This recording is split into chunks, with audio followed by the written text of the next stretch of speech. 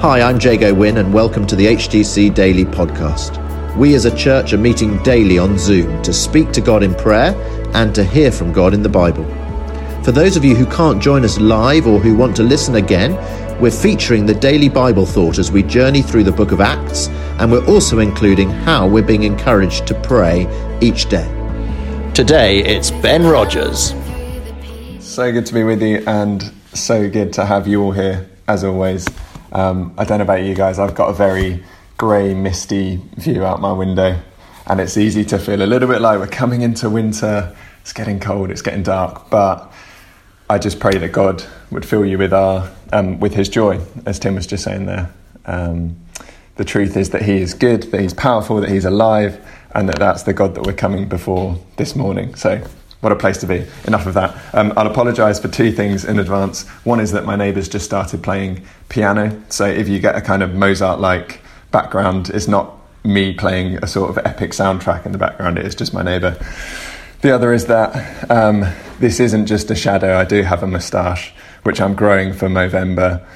A feeble attempt, but it's a great initiative. If you hadn't heard of it, just go and search Movember. It's basically about getting men to talk about their mental health.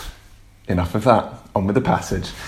Today we're looking at Acts 22 and verses 22 to 29, which is Paul has been addressing the crowd of Jews in Jerusalem, which Amanda was sharing about yesterday.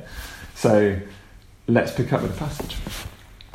So the crowd listened to Paul until he said this. They raised their voices and shouted, "Rid the earth of him, he's not fit to live."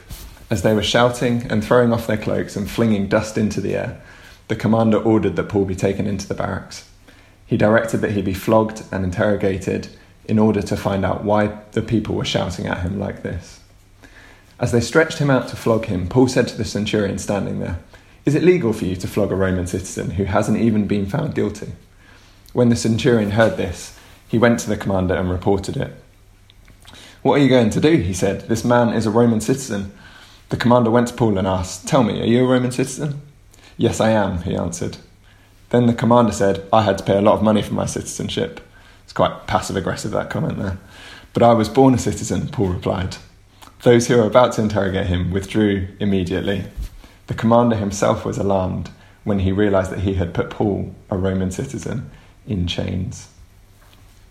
So there's so much we could look into here. I'm quite interested in the exchange between Paul and the Roman commander, and there's a lot of back and forth there.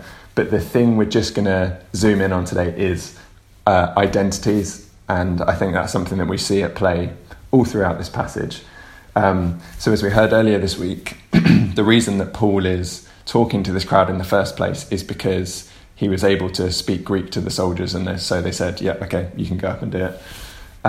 The reason that the crowd are listening, as we can see in those first three words, is because he was speaking in Aramaic to them. So they said, this is him speaking in our language, and he was establishing his credentials as a zealous and learned Jewish leader. You see in the first line it says the crowd listened to Paul until he said this. If you're wondering what it is that he said that sort of triggered them, Tim and Paul, easily confused. So it's until he said this, and it's the line just before, which is, "Then the Lord said to me, 'Go, I will send you far away to the Gentiles.'" So this is another identity we see at play, is Paul talking about salvation being extended beyond the Jews, and that it can also go to the Gentiles.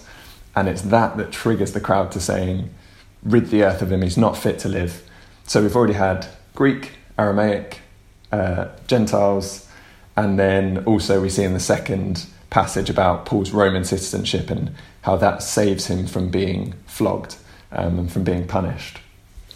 So there's identities, nationalities, languages at play all throughout this passage. And I just want us to look at why that's significant, really. So part of it is in the Old Testament, and why the Jews are so outraged is that your heavenly and earthly identities were one and the same, because you were an Israelite as a person, and therefore you were an Israelite and a son of Abraham or daughter of Abraham. And so there sort of wasn't that divergence between your earthly and heavenly identity. But in the New Testament, we see that the gospel is extended to all people, and that's something we've talked a lot about on HTC Daily, is that everyone can access the gospel. But what that means is, for the first time, Christians are having to grapple with being a believer and a follower of Jesus, and also being Greek or Roman or Jewish or Asian or wherever else they had come from. So they're we see the New Testament Christians in the early church grappling with these identities. And that's something that continues right up until today, and I'm sure is familiar to all of us as a struggle, because we have to figure out what it means to be a Christian and all these other things in the world. So what I want us to look at today is, what does a godly approach to identity look like? And Tim, if we could have the next slide if possible. So the two things I want us to look at really are, I think first, a godly approach to identity is about letting God work through our earthly identities, so acknowledging them, celebrating them, and giving them to God so that he can use them. Paul, in this passage, was saved through his Roman citizenship, and that gave him privileges that meant he couldn't be punished. For us, it might be sharing the gospel with those that we have common ground with, or that speak our language, for example. It might mean just remaining really thankful for the privileges and freedoms that we have as people living in the UK. Even if it doesn't feel like it at the moment, we've just gone into lockdown 2.0, but actually we do have amazing privileges and freedoms, and we can come and pray and openly talk about faith, and that's a freedom in itself that we can be really thankful for. Perhaps it's also just modelling sort of responsible citizenship by doing as best as we can to, put the government guidelines into place, even when we lose patience and sort of we don't understand them always, but just doing our best to model earthly citizenship really well. So that's the first point there. And the second is about putting our heavenly citizenship above all other identities. I thought it was really interesting what Amanda said yesterday.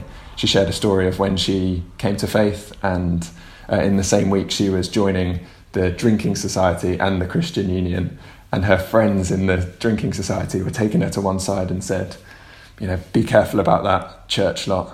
Don't let it take over. Very dangerous. And I just thought, that's the reality, that is what stepping into being a follower of Jesus does. It just takes over everything.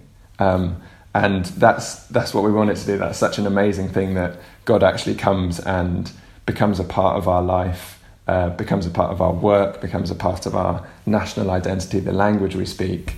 It's all for his glory. So we live as citizens of heaven, not just of the UK or Edinburgh University or the financial services industry or whatever it is that we sort of see as our earthly identity. We actually live as heavenly citizens as well. And God can work incredibly through our identities when we surrender them to him. But he demands first place. He is a jealous God, and he doesn't want our devotion to be anywhere other than to him. So that's kind of what I'd like us to pray about this morning, really, is that we would see ourselves as God's citizens and his people and followers of Jesus, but also that we'd pray that he would work through our earthly identities. Well, good morning, everyone. Today we prayed all around the theme of citizenship and identity that Ben spoke about. We prayed for young people grappling with their identity. We prayed today for the citizens of the US at the moment and its government. We prayed for peace in that land. We prayed for courage, for perseverance for ourselves to be responsible citizens at the moment, all the while thanking God for the relative freedom that we have, relative freedom, of course, in the UK. And then we prayed for opportunities to share the gospel in lockdown. And I'd encourage you to pray for all of those things, and ask God today to encourage you, to remind you where your identity, your personhood, who you are, being rooted in him. Ask God to remind you of that and help you live out of that place, whatever you face today. God bless.